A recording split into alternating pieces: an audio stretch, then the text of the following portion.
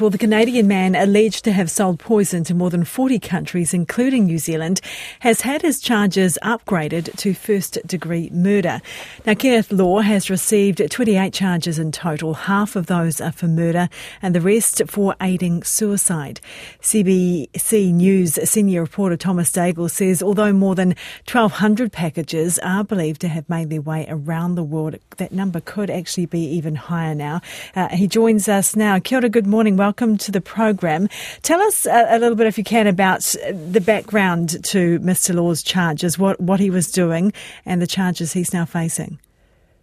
Good morning, Ingrid. Police here in Canada allege that Kenneth Law was operating a series of websites selling a toxic substance and other items for self-harm, marketing these items to vulnerable individuals. In some cases, the buyers had learned about his products on a pro-suicide forum that remains active today. Law's websites have been shut down, but as you say, he's now facing charges of first-degree murder here in the province of Ontario, as well as 14 counts of counseling or aiding suicide in connection with 14 deaths in this part of Canada. But he may be linked to more than 120 deaths around the world, including in New Zealand. So this upgrading, of the charge beyond aiding suicide to first-degree murder, what's the reasoning for that? Police or prosecutors seem to believe that these deaths, the 14 in Ontario, were homicides that were planned and deliberate. That's the legal definition of first-degree murder here in Ontario.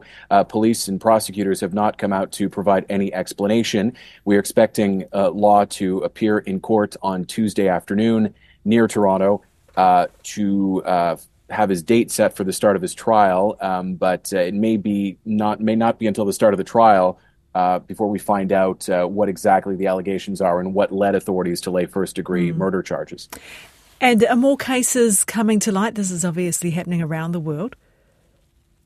Yes. Police have said that Law mailed 1,200 packages to 40 countries. We know from the National Crime Agency in the UK that they're investigating as many as 93 deaths just in Britain that may be connected to Law. And we know that the National Crime Agency recently became aware of further intelligence about more potential buyers of products from Kenneth Law who have died in recent months.